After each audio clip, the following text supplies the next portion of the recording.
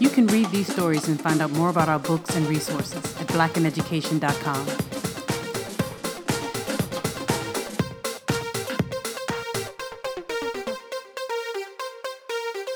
Charles Burleigh Purvis was born in 1842 in Philadelphia, Pennsylvania. His father was the well-known abolitionist Robert Purvis, and his mother was Harriet Forten. She was the daughter of the well-known African-American activist and businessman James Forten. Yes, Charles Purvis was James Forten's grandson.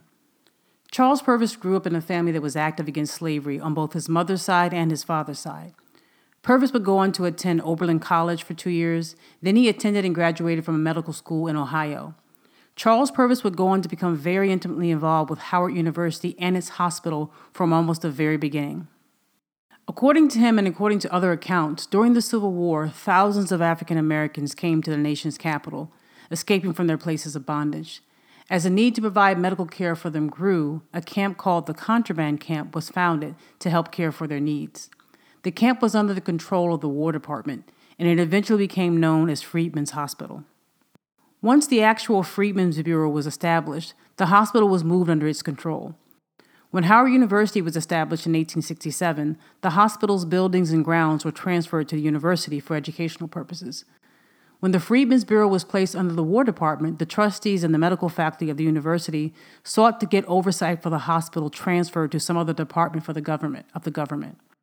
When this and other issues came up, Charles Purvis took it upon himself to personally lobby members of Congress in both the House and the Senate and their appropriations committees.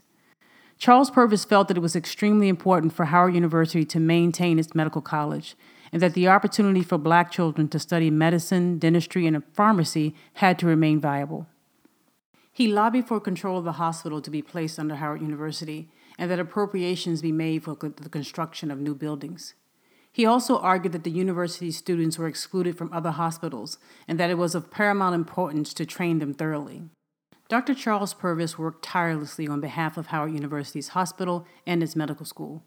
In fact, at one point in time, he was the only African American in charge of a hospital of any kind in the entire nation.